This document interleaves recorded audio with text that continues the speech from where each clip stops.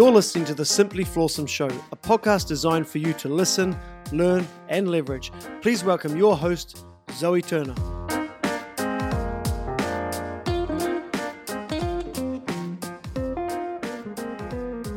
Of January, I attended a 7-day retreat with Dr. Joe Dispenza. So the 7 days, they were probably the most transformative 7 days of my life. And today I'm going to be having a conversation with the beautiful Kristina and Jasmine, Dr. Jasmine, who were both on the retreat with me. So during that week, each of us, we stepped outside of our personal reality and we placed our trust into the unknown. The intention of today's podcast and discussion is to share with you what we learned and more specifically, how we have applied this to our lives. Ladies, thank you so much for joining me on the podcast today. Thank you so much for inviting us. We love you so much. We love you and we love Dr. Joe. Yeah, we do, definitely. And his teachings. Yeah. Oh. So, ladies, before we start our chat, would each of you introduce yourselves to the audience? And for the benefit of the podcast audience, who are you and what do you do? Okay, I'm a tooth fairy by night and I'm a pediatric dentist by morning. I help those kids get beautiful, nice smiles, drama-free and tear-free. And I love healing. It's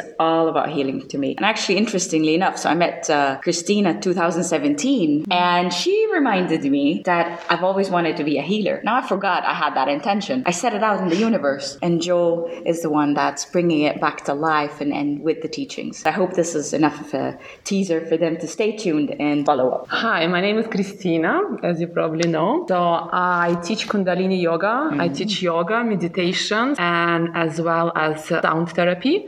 And I'm also a life coach. My mission in life is to help people to release stress, anxiety, and gain calm and peace in really a short amount of time. So these are techniques that I share. Yeah. It's beautiful. Thank you so much, ladies. So, where do we start with this? Because we were all on that retreat. We were all on the 7 days retreat, and it was absolutely incredible. The theme of the workshop was higher love. And isn't it incredible, during that 7 days, how much our heart, really opened up. Been a month now since that happened. How are you guys feeling? How are you feeling now? That's a good question. I'm feeling like it's been such a long time ago already.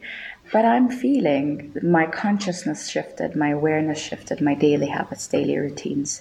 And it's not like overnight you lose what makes you human. Mm-hmm. It's just that you see it better and you see yourself with the more naked truth of what you want to change about yourself. Mm-hmm. It's just amazing. To me, I think I definitely become much more aware of what's happening in my life, in life of other people. I understand hidden reasons behind emotions, behind procrastination, about positive and negative things I do. And it became really crystal clear to me. So that's really helped. And definitely we're back to life. And life is not always, a paradise. Fairy tales. Yeah, exactly. But I definitely learned how to go back into this quantum field of information every time I fall out of a grace. And that's really helpful too, because it's very easy to get trapped into problems, stress, right? Yeah. But when you know the tool and when you realize, oh, hold on, now I'm going lower and lower. Let me not continue on this journey. Let me do the exercise. And then you come out and you're just, you're there. For those listening who may be getting a little bit confused about what we're talking about, and maybe we should give them a brief introduction into what we experienced and into Dr. Joe's work. Maybe in a paragraph, how would you describe it? So Dr. Joe Dispenza is a scientist and obviously doctor who's using epigenetics, quantum physics in order to help people to get out of their comfort zone and manifest whatever they want in their life. So to me, he's actually teaching spirituality, but from a very scientific perspective. We should explain what epigenetics mean, because my understanding, and I might be wrong here because I haven't got all the answers, but that's when we change our genetic disposition, how we instruct new genes to change our genetic destiny. Yeah. So here's what I understand. Genetics is very complicated. Sometimes we tend to, I'll give you an example first. We tend to think, oh, it's in my gene pool, that's it, that's my life. For example, if all my family has diabetes, right? And diabetes is quite prevalent. Everyone nowadays just has diabetes. So it is, a lot of people would be like, you know what, my mom has it, my dad has it, blah, blah, blah has it, I'm going to have it. But what Dr. Joe is saying is epigenetics is influencing your genes, which you have, and that's true, with your environment to not get that. To be the only one family member that does not follow suit with your environment. But it's not just about what you eat and drink and do. It's about what you're thinking. It's about your thoughts. It's about your energy. And that is the essence of being a supernatural being that Dr. Joe So essentially, talks about. he's saying that our thoughts can change our genetic disposition. Absolutely. And I think for us, like for all of us who've been going to school like 20 years ago, it's very common to believe that our genes define our future life. It's very common because this is how we've been taught at school. And, you know, when Dr. Joe is teaching us to do all those breath techniques and meditations, he's basically allowing us to signal new genes in a new way. So you can actually reinvent yourself while practicing all his techniques. And it's not that complicated. You know, it's only about knowing it, understanding how to do it, and then applying the discipline to do it every single day. And to me, it's like the hardest bit, right? So just doing it no matter what. And then, you signal new genes in new ways. And that's the magic of it. I wanted to add something. It's also the power of choice, that you have a choice. You're not the diagnosis. You're not the disease. The disease was created because a bunch of stuff, but you chose to rise above and beyond that disease and be like, you know what? I'm not the disease. The disease came because I'm going to change. This is brilliant. And honestly, before Dr. Joe existed, we know about all these people that changed their life around and be like, you know what? I got cancer. I don't want cancer. I'm going to change it. And they're normal people like you and me. It's an untapped resource for ordinary people. We don't know how to do it. Sometimes we just give up and be like, okay, it's my destiny to have that disease. And it's beautiful when you realize. Kristina, tell us about that video that you sent me, because I thought that was absolutely fascinating. It was a gentleman from the UK who'd had cancer, stage 4 cancer, and he was being told he was going to die by the doctors. Tell the audience about that. So it's not just a cancer, it was a 4-stage cancer that he had. I think his name was Mick. He's a guy from UK. So he had 50 tumors in his brain, 50, you know. So when we have just one, we're just freaking out and we go to the surgery. He had 50 tumors, 4-stage cancer. He got divorced. He got separated from his children. And basically, the doctors were telling him, please do the arrangements because there is no way you can survive. And then, of course, he's been without house, without family, without any job. Of course, he couldn't work in this condition. He said, okay, I'm just going to do my best and practice those meditations that Dr. Joe has taught us all day long, because it's better to do this rather than to prepare for my own funerals. As much as doctors were convincing him to do that, he just decided to step into something else. And he was saying, it was not common. It was very unusual. People were thinking he's a bit crazy because he need to prepare for a funeral. And then I think 6-7 months down the line, he got checked and the cancer was gone. Wow. And of course, the doctors were shocked and they couldn't understand what he was doing because they thought he will be dead by this time, right? Being British, I could really relate to that guy because he wasn't a hippie. He wasn't like kind of woo-woo. Like a lot of people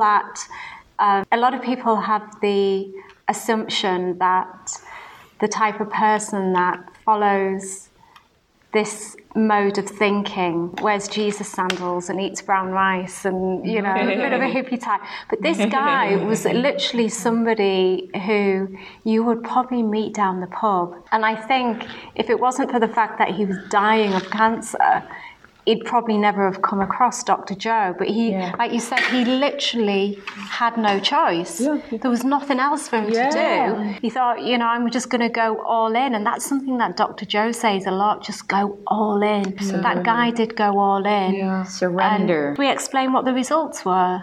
The results were he got out of the disease. So he actually is a healthy person now. He travels, he got a job, so he's functioning properly in the society. Amazing. And the disease is gone, and 50 tumors in the brain, it's not a joke, right? So, yeah, and this shows me, that really everything is possible. And okay, this guy had no other choice because he was preparing to die, but how many of us just get stuck into the complaining and feeling sorry about ourselves and judging and gossiping instead of just getting out of this, and do the work and do the meditation. And then the more you stuck into this negative and low states, the more you attract the same. Absolutely. Right? So yeah, he's a great example, I think, and it was really emotional to watch him. But then Dr. Joe steps in and then he explained everything scientifically. And this is what I love about Dr. Joe's job. There is no mystery. No. Everything is like 1 + 1 is 2. So in his job is the same. You do 1 + 1, you'll get 2. There is no mystery. It's science-based. I love about that the experiments that they've done and the people that have done the work, and they looked at their genes, and the genes have telomeres, and the telomeres are a certain size, and according to your age, this size starts to, by age passing, shrink. And this is aging, right? What happens to the cells? They age, they die, they get disease. So with Dr. Joe's work, they would get these telomeres and say they're lengthening, which means people are getting younger, not older. And this is science experiments. It's true. It's not woohoo, ha, ha, ha, law of attraction. No. It's something real. It's so interesting. Even when I was walking to the shop this morning, I was actually thinking, God, I'm feeling a little bit tired. And then I corrected myself. And I told myself to tell myself that I had the energy of a 24-year-old. Because I think the only thing, I think we have this kind of belief that as we get older, we slow down and our energy levels aren't as high. But it's our mind that's telling us that. Yeah. And I think naturally we all fall into this mode of thinking. Culture. The more we can undo that thinking, the more that we can do all that negative programming that we've got in our mind. Ladies, I want to talk about, you may have seen this on Facebook. It was a Facebook post on a group that I'm in, which I assume you guys may be in as well. It's Dr. Joe Dispenza live streams. I've read this post. It resonated with me so much. I must have read it about 15 times. The lady was talking about judgment. Such a buzz now about how to be happy. What can we do in society to make us happier? The lady that wrote this post on Facebook, she said that Dr. Joe, when people ask him how they can be happy, he just simply tells them to stop judging people. Yeah. He talks a lot about the low vibration. He talks about the kind of low vibration that we get ourselves into when we judge people. And I think quite naturally we all do that without realizing it. In some ways it becomes part of our genetic makeup over the years, but the whole point of this work is that we can undo that. We can erase all that if we want to. Apparently, there was an interview with Dr. Joe and a lady called Caroline Miss. It's from several years ago. And Caroline had said something that we develop illness when our energy isn't in present time. And she also went into a lot of detail about judgment and how it drains the life force from our chakra system.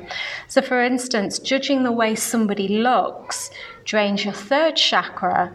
Judging the way someone speaks will drain the throat chakra. And what she had said is to imagine that we have 100 units of energy. And she said to picture them as power cords coming out of your chakras. So this is your life force, which is meant to sustain you. It's meant to keep you vibrant and it's meant to heal you. But if we're judging others, we're mismanaging that energy that we have. We're giving it away for free. So we're causing a weakness in our body, in our bodies within the organ system. I just kind of wanted to highlight that. Well, what do you girls think? When you're telling me that, as a doctor, I'm thinking chemicals that are being released. Because look, we agree this is not some hoo-hoo, ha-ha. It's science, right? And when you're judging someone, you're judging yourself too, right? there's a little bit of that. And when you're doing that, what energy are you releasing and what neurotransmitters are you releasing? Are you releasing serotonin that makes you happy, or something that makes you feel lousy and be, oh, I'm judged, she's bad, who's bad, look at that. And it's all in your head. And then your head is like responding, yeah, she needs a little bit more sadness and depression and anger. Let me give her some of that. So your body matches. So your brain is sitting in a pool of anxiety hormones that you didn't ask for, but actually your thoughts asked for. And then you're sitting there, and the more this repeats over and over and over again, this is your body's new home. Your body doesn't want to let go of that because it's so used and comfortable. It's cozy underneath that, blanket, if you call it. And when you're like trying to be happy, your body's like, hey, wait a second. It's 8 a.m. Usually 8 a.m. you're stuck in traffic and you're being angry at everyone. No, don't be happy. No, don't go there. Just be sad. Yeah. And it's chemicals, and we're addicted to it. We cannot leave it that easily. And that's what I think about. What do you think about, Kristina? So it's definitely something that I would link with the word addiction. Because when we judge somebody, we usually do it unconsciously, because maybe our family members used to do that, our teachers, our colleagues, etc. So for us, it's normal to say, hey, this lady has horrible skirt. Oh, she looks ugly. Oh, he looks like stupid. So it's kind of natural, and most of us, we don't think like it's bad. It's the way everybody lives. I don't like, I express it, right? But if you think about it, you actually reconfirm your strong addiction to low emotions. True. And the moment you do that, you actually stealing from your own creative energy.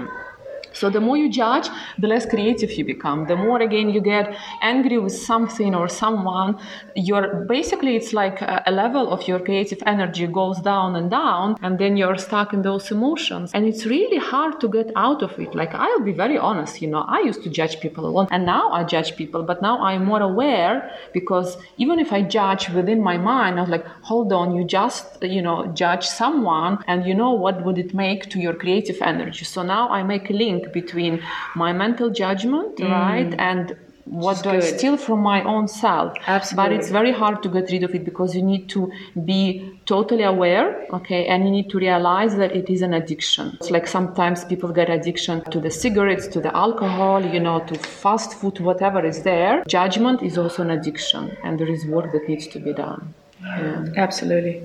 I'm so much more aware of the words that I say now, especially since reading that. I've always been a lover of language and very aware of what we say, but despite that, we still say and do things that we know that are probably not for our benefit or for the benefit of others. I have to say, just knowing that. The victory, as Dr. Joe was saying, once you realize it's already a victory, because most of us, we operate on autopilot, unconscious. We just do the things because, everyone is doing it. We never thought about doing it differently, right? So, It's beautiful. It's a big victory to be aware, I think. Self-conscious. Is it just me that's focusing on that noise, or can you two hear it as well? In the background. I think we should just ignore it, shouldn't we? Oh, God. I'm cool. I love kids. I love kids, but when you're trying to do a podcast. Okay, guys, thank you so much for that. What should we talk about next? To create from quantum field. I love it. I love this topic.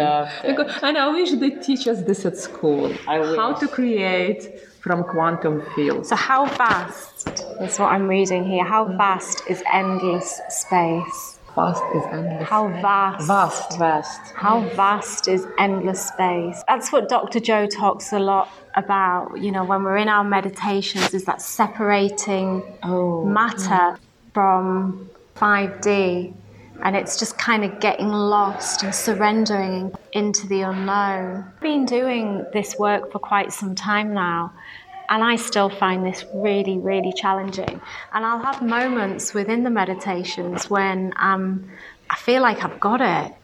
I feel like I'm floating. And then all of a sudden it'll be like a jolt. Do you think that?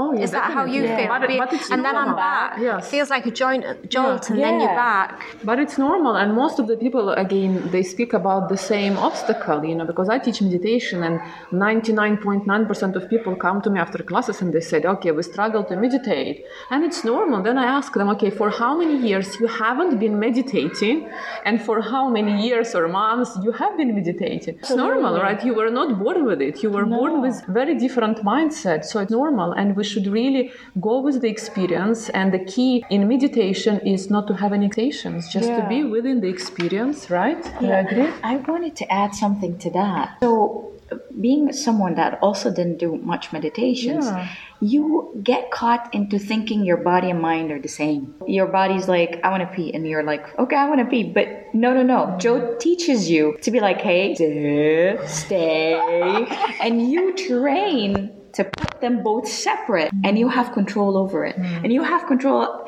okay, I need to pee. Be like, no, you know what? I'm going to do my meditation, and I'm not going to go pee. You know what, body? You're going to sit still. You're going to act nice and happy. And I'm going to do my stuff because I need to. And you know what? Sometimes just a simple realization that these two things are separate, and you are not your mind, you're not your body, you're the controller, you are the owner. Just like a dog, you'd call it by name and the dog would come to you. You can control them both and separate them both. And this is key to successful meditation. What's the biggest difference that you've noticed since you've been doing the work from within? I actually, as I said, I don't have expectations. I just go with the flow. I just go with the experience, and that's it, And I don't think much, what will be the outcome? Would I achieve this? Let's say if it's a meditation of abundance, would I achieve the abundance? Or if it's a meditation for pineal gland, I don't think about it. Like, I learned how to go with the flow and with the experience. And I think it's fundamental aspect of the life, because very often in life, we don't really enjoy the experience, no matter what we do. We eat, but we think about the next step. Absolutely. We talk to the person, but we're not so much present with the person. We think, what's going to happen next? So I think this principle in meditation that I've learned, it's actually very much helping me in the whole life in general, to be present, to be connected, to feel each and every situation that I'm going through in my life, whether I'm talking to my son, or I'm at work doing the report, or I'm, teaching someone, etc. And it's not easy, because the mind is always jumping. It wants more. But hey, as you said, I'm just training here a dog, an animal, like in the Pavlov dog experience, and just hold on, you're going to stay here, you're going to stay connected, and you'll be present. Stay. I love Dr. Joe when you say stay. Stay. It's so beautiful. I miss him so much. You know what else I miss about? It's so good he has a wing. Guys, you missed a lot. You really absolutely have to go see him and check him out. When we meditate, why do we have to go into theta? I love that. Why do we have to go into theta state hypnosis to meditate? You know what? Okay, we have a lot of brainwaves, or a couple of brainwaves. The first brainwave we're tapping into like 99% of the time, beta brainwave. We're like, right now I'm talking to you, I'm active, I'm conscious, But you know what's happening with beta brainwave? You're autopilot, you're doing your thing, and you're not really tending to your energy. You're not really creating. You're not really tapping into your pure consciousness. You're there, but you're not. Agree? Yeah. There is stress. There is so much when back in the day TV used to switch off and they just have this like shh. Don't know if you remember that. So for those listening, beta brainwave patterns is when we're conscious. Let's go through the different type of brainwaves. This is the norm. So there's beta. Beta, that's us now. Talking, creating, talking, being conscious, alert, and maybe stressed. Maybe doing a lot of things, thinking a lot of things. And the theta is when we access our subconscious mind. It's a spectrum. So theta, when things go slow. And it's this little sweet spot when we're just about to drift off and sleep, but we're seeing lucid, beautiful, nice, beautiful dreams. And they're juicy, and you can see them. And you're having this beautiful hormone release in your body that's telling your brain, hey, wait a second. You did so well during the day. Let's lift those feet up. Enjoy. And you know what? We're going to start healing now. What do you think about it? Yeah, because you cannot heal your body while you are at a high level of brainwaves. Or right? stress. So your body can only heal itself when you go down into the theta brainwave. And this is when your autonomic system takes over, right? Yes. And then it heals itself, because then when you are in this state, you are connecting yourself to the higher intelligence that basically pumps your blood, that regulates all your digestive processes, that allows you to breathe in and out, because you don't do this processes consciously. You don't think, okay, let me just pump my blood or digest the lunch. The food. It's all happen automatically, right? So, and who's responsible for this? It's a higher intelligence. You can only tap into this higher intelligence when you go into the theta brainwaves. It's like housekeeping. And one of the advantages of this meditation is when we experience lucid dreams, which is what you spoke about earlier. That is probably my favorite part, and it's something that I experienced during the pineal gland meditation. And I guess that's why we get up at 4 a.m. to meditate, and why some people get up at 4 a.m. to pray. Wow. Because at that time, the melatonin in our body is more increased, and it's the melatonin that affects or enables us to lucid dream. For those that don't know, a lucid dream is when you're dreaming, but you know you're dreaming. So I'm sure that you've had a dream before and you've been asleep, but you're actually knowing what you're dreaming about. That's what we call a lucid dream. And this is something that you experience when you experience that deep level of meditation. I think at that point we're getting into gamma. Theta is like just opening the door, and then gamma brainwaves is where you're like stepping into the unknown. It's a lot more intense, and that's when the lucid dreaming takes place. You know what's funny?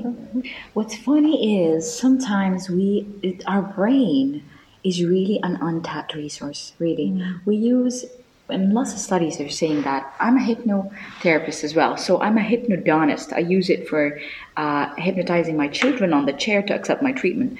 So they say you're using around 8 to 10% of your brain capacity. It's interesting. And actually, most of us exist in either beta, which is our normal life, day-to-day activities, or delta, where we're sleeping. And what happens is beta and sleep, delta, beta, delta, beta, delta. And you never experience some of those amazing, liberating brainwaves like alpha. Alpha is where all the creative juices are there, and where you're creating. And you're just like, is there a box? I don't even see the box. This is a possibility. This is a possibility. This is a potential. This, I can do this. Da, da, da, da. And there's so many more brainwaves in the spectrum. And if you see the brainwaves, which hurts and whatever, you'd see the kids. Very interesting. I love kids. They are existing into their subconscious. We were kids someday. But what happened is that door is closed. And we're just going up into that spectrum. Isn't it up to a certain age? And I can't remember how old this is. 6. It's up to a certain age. You know the question I'm going to ask? That a child is in theta state. All the time. Which is why children can be so intuitive. Absolutely. Because when they're in theta, you're kind of accessing that intuitive part of the brain. Brain power. Yeah. So that's why kids have such powers to them. Absolutely. You know? But then the schooling and social environment kills it, right? Because we don't then teach kids how to tap on their own intuition. They don't have such subjects at school or at kindergarten. Or meditation. What they teach them is just, to pay attention to the physical objects. Tighten your shoes, put your head on, take the book, etc. So then the child is losing everything what you just explained, right? And that's why the child then grows up and he doesn't know how to meditate. He doesn't know how to go back to his creative inner state, and he doesn't know how to connect himself with the entire universe so he can manifest whatever he can. So this is can I just say, sorry, that I love you teaching kids meditation. I think it's amazing. And you know what? I use it as part of my therapy for children, especially children on the spectrum. They need to accept the dentist sitting nice and still. But if their brain... See, the problem with children now, they're poor creatures. Everything is talking to their brain. You know, the TV, the phone, the brainwave, electricity, So they get sidetracked a lot. So to be able to give them care, I give them meditations, and I'm a dentist. I don't need to. But I love the work you're doing. It's so pioneered that you need to keep going, keep doing it. And think about the potential kids will have if from their start they are able to tap into that beautiful resource.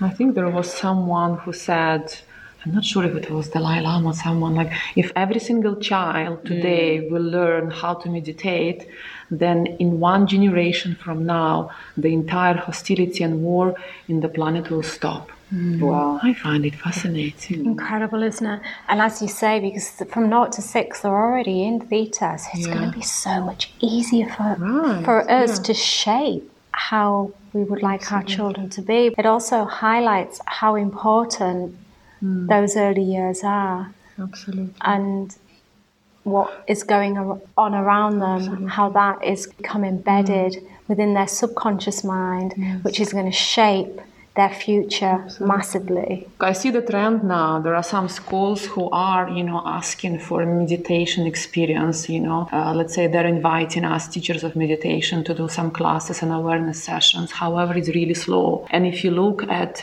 people who live in very highly conscious life, they're actually taking their kids from school and they are doing their own curriculum. But curriculum is based on a few things. And one of them is tapping into their own intuition, right?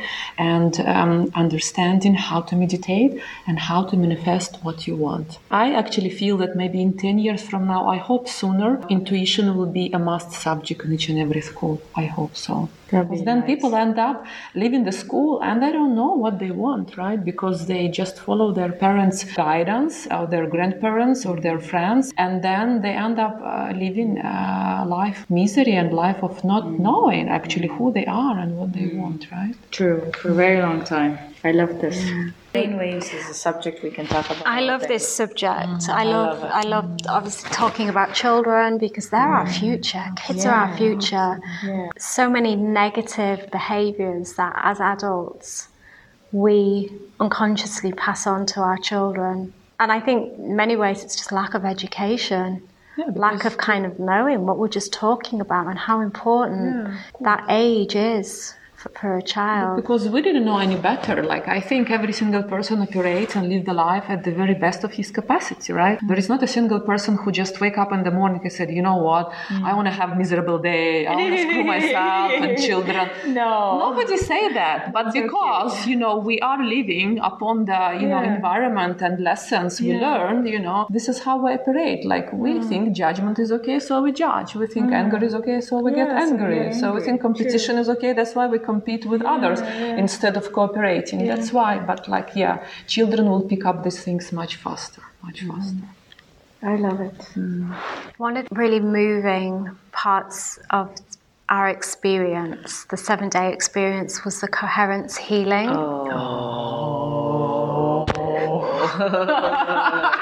I still do it. Day to day. Really? Oh, yeah. Tell us about that. How do you still do that? She's leading the group. Do you incorporate it into your work? So a bunch of stuff, okay? So first, what does Joe teach you? Remember, it's all about energies.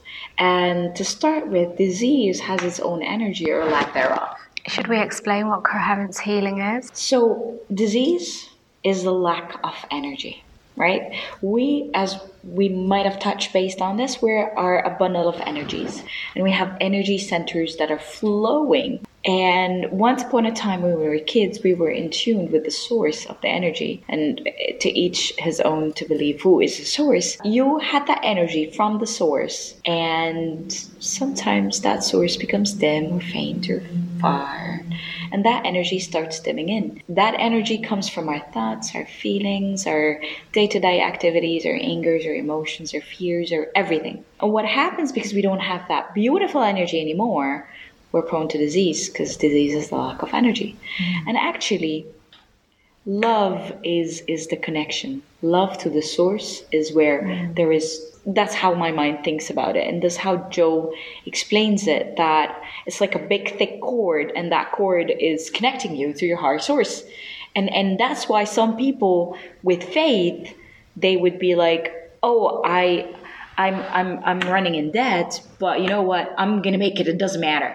And they have this faith. So this is love. But when that cord is snipped, it's fear. And then the energy centers go all over the place. And that creates a lack. Exactly. And then when we have that lack, we get more of what we don't want. Exactly. Still also chemistry happening in our body that just leads down that road, not that road. I guess which is why it's so important just to trust the process. Yeah. Trust the work that we're doing. Even if things aren't going even if our life isn't going the way we want it to, just kind of trust that things are going to get better, because the more we worry about it, the more we create that lack, which is going to give us the opposite of what we desire. Exactly. And it doesn't just create our lack mentally, it creates our lack biochemically. It creates it in the events, it creates it everywhere. So now to go back to what coherence healing is, it's just opening your heart and going back and connecting yourself with that source, with that energy, and being no one, no time, no, I forgot Nowhere. Nowhere. Nothing. And just being not me. I don't exist. I am love.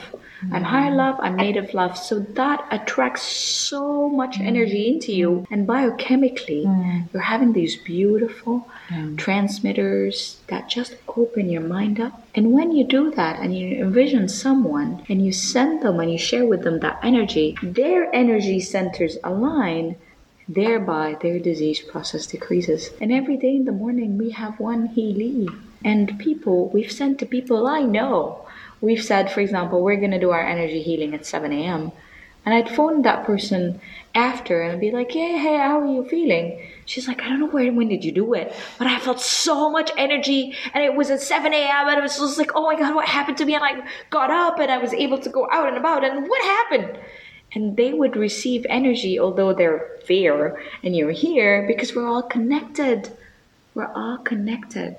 We're all account to the same source. We're all in tune with the same source. Makes sense? And we all have this opportunity to heal. And what also I love about coherence healing by Dr. Joe, so he doesn't say, oh, you need to have qualification and study like 2-3 years to become a healer.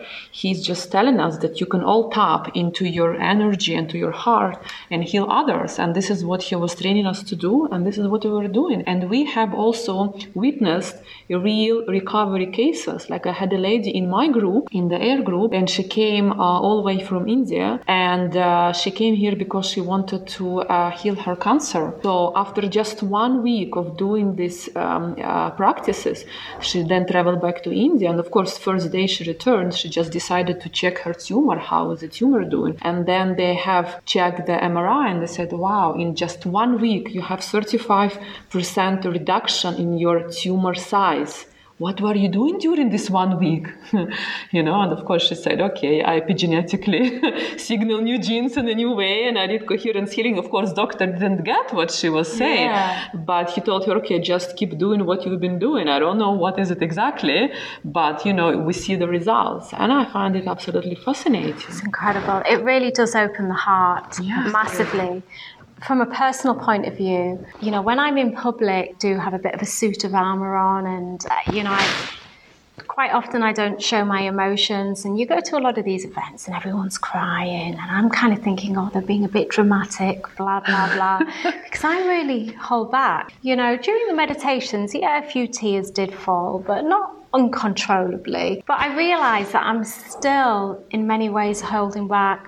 That was until at one point we got to the coherence healing, and even just thinking about it now, it kind of, honestly, I feel like I'm going to cry just talking about it, because it was such a profound experience. And it was actually the second coherent healing that we did. So a coherent healing, if any of you don't know, it involves a large group of people meditating together, accessing the theta and really getting in tune with nothing, and then kind of coming together. And you have a group of maybe about 8 people, and a person is put in front 8 people in a circle, and then a person is placed in the middle of that circle who needs healing. The person that was placed in the middle of our circle, she was a disabled lady. And I'd noticed her in there. I'd noticed how sad she'd looked. I'd noticed how pretty she was, but that she'd looked sad. And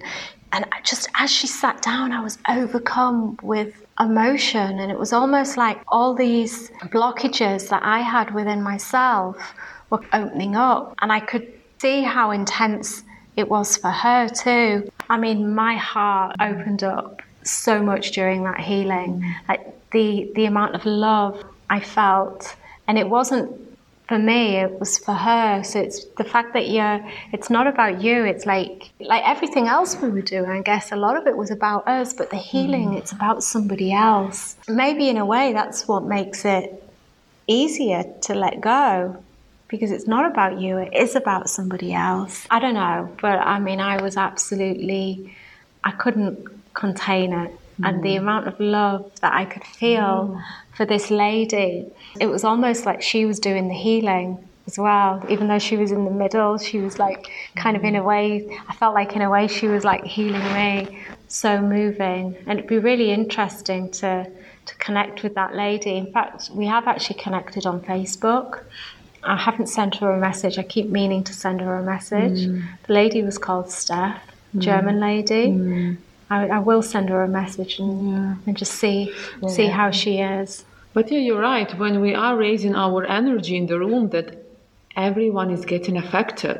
Doesn't matter whether you are healing someone or you are healing or you are just, serving juices there. Everyone is getting affected by the energy being raised. I know Dr. Joe was even using some of the, very advanced tools to measure energy in the room when people have meditated and they left the room. And guess what happened? People left the room, but the energy in the room was rising, because in the quantum field, there is no separation. Everything is connected. And it's beautiful when you realize, wow, it's all possible. You just believe that nothing is, going to stop you now. Because, I love it.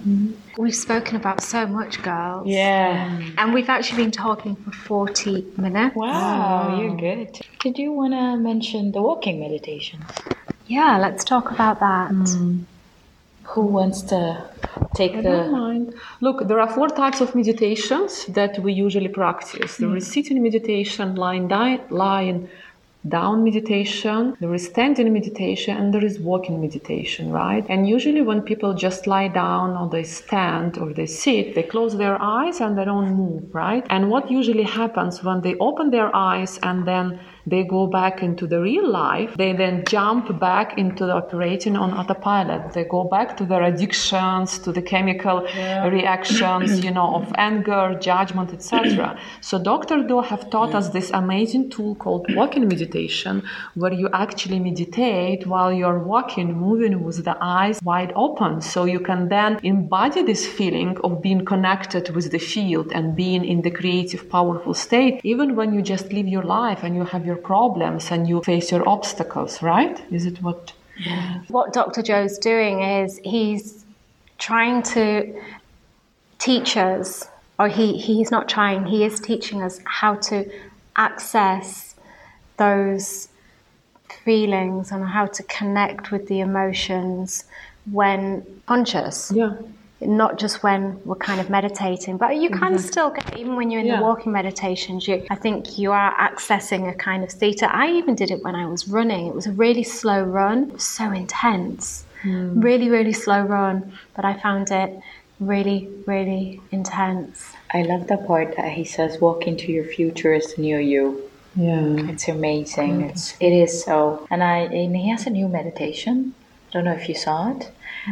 It's you start with sitting, then walking, then laying down. There's one more, I think. I don't know. I just did it a few days ago. It's so powerful. One thing that I love about his work, he's always trying to make us feel uncomfortable, and he's highlighting that we need to be uncomfortable. Like, it's so easy. Like right now, we're sat here on our comfortable chairs. On a morning, I still do the ice cube on a morning. Do you do that, Kristina? 90% of it. What's the ice cube? So on a morning, this is just like having a cup of coffee. It's amazing. Basically, just put an ice cube all over your face and have a cold shower. Wow. You know, I despise cold showers. Me too. I absolutely, because I just love being warm. Ever since my childhood, I've had a thing about being cold, being brought up in the northeast of England. It's absolutely freezing, living on the seaside. Like, I was just obsessed with being warm. That's kind of continued throughout my adulthood. My showers are tend to be like boiling. Like, I have them so hot. Sometimes I feel a bit dizzy when I get out of the shower. And I just love the fact that it makes me feel warm. But now what I do is, I'm having a shower, I'll finish the shower. I do try and get in when it's cold, but I have to say I haven't quite mastered that. I'll finish it for 1 minute when it's cold. You know, and that's just to shock my body, shock my body and to get away from feeling comfortable. Then, like, certain times throughout the day, I'm feeling comfortable, I'll do like some breathing. When I'm training, do some stretches, but I'll stretch in a way that my body's not used to. So just to kind of make my body do things that it's not, if that makes any sense.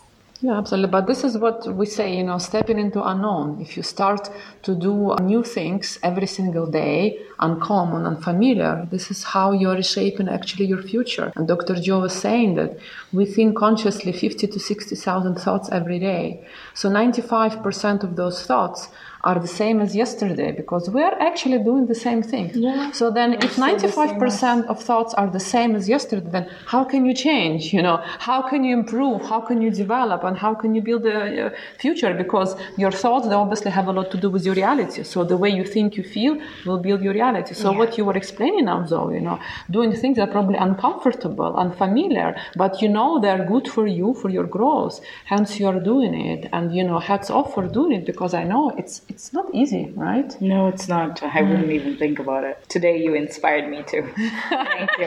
So you're going to be having cold showers now? Yeah, I'll let you know. So we've been chatting for almost 50 minutes. Let's bring this to an end. Can I say something about chemistry? Of course you can, darling. I love chemistry and biology, and it's no surprise. I love what I do. And it's about understanding the human body. So here is the science behind it, right? Our brain is made into compartments. There's a thinking brain, there's a cognitive brain, there's the speech center, blah, blah, blah, blah. But there's this little, small, sexy gland inside the brain. And it looks like a pine nut cone, right? And there's so much magic in that cone. Now, give a normal scenario. So normal scenario is that pineal gland, you wake up, light floods your eyes, and that pineal gland was doing melatonin for you to sleep. And now when light comes in, it's like, hey, you're up. Okay, let me give you some serotonin. And serotonin is that nice chemical that wakes you up and be like, oh, it's a beautiful morning. It's a beautiful morning. This is a normal scenario. Now, what happens if the person had a trauma or some sadness or depression, that beautiful mix of melatonin, serotonin becomes upset. And there is a lot more hormones going on in the background become upset as well, like oxytocin. Oxytocin is a beautiful hug, a beautiful smile. Loving someone you know and love, that gives you immediately oxytocin. What happens for someone who's depressed, this balance goes off. Melatonin is not bringing them to sleep. Serotonin is not rising them up enough. Oxytocin is nowhere to be found. And dopamine is this much as well. So there's a big, major disconnect. So now what Joe tells you is it's biology. Use your biology. And that is why waking up at 4 a.m. and praying activates that pineal gland. And what's interesting is it's the same melatonin that's produced, but it's a better quality melatonin. It's like you didn't go cheap, you bought the good stuff. And this melatonin first makes you sleep so well, so you actually rest and heal. And then when it wakes you up with serotonin, it makes you achieve so much more because your body's so much in tune, and your body is actually running on good fuel. And the effects is benzodiazepine is a what? Antidepressant. So it's an antidepressant. It's a good sleeper. It's a antioxidant. So our body does antioxidants. So, we go out and we go have these organic stores and we buy shitloads of stuff. And actually our antioxidants is right here. And easily that entire process has 5 hormones to it. And if you just master that 4 a.m., getting into touch with yourself, with your source, with your body, do that meditation, activate that gland, oh my God, sit back and watch the magic that is created in your life. I rest my case. Thank you. Yeah, I loved all of that. I'm really looking forward to doing that 4-hour meditation again. Yeah. We're going to have to set a date for that because it is so incredibly intense. We could just sit here and talk all day. Guys, I would just like to thank you both for your time and for your insight today, for bringing your knowledge to the podcast. It's been a pleasure speaking to you both, and I'd also like to thank Rope Hotel in Dubai Marina for allowing us to have this incredible space to record the podcast. And thank you.